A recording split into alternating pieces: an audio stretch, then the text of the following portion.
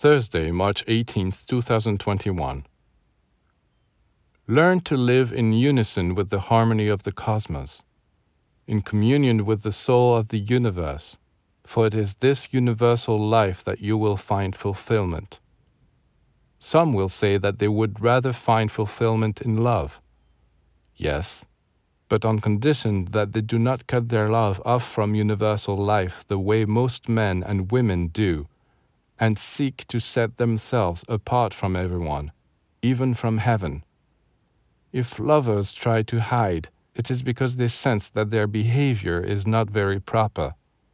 You will say, do you expect them to make a spectacle of themselves in public? Of course not.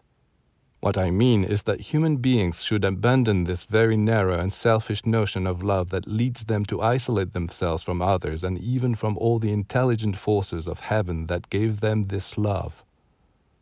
It is a pity that they do not know how to live in harmony with the soul of the universe by giving thanks and glory to heaven.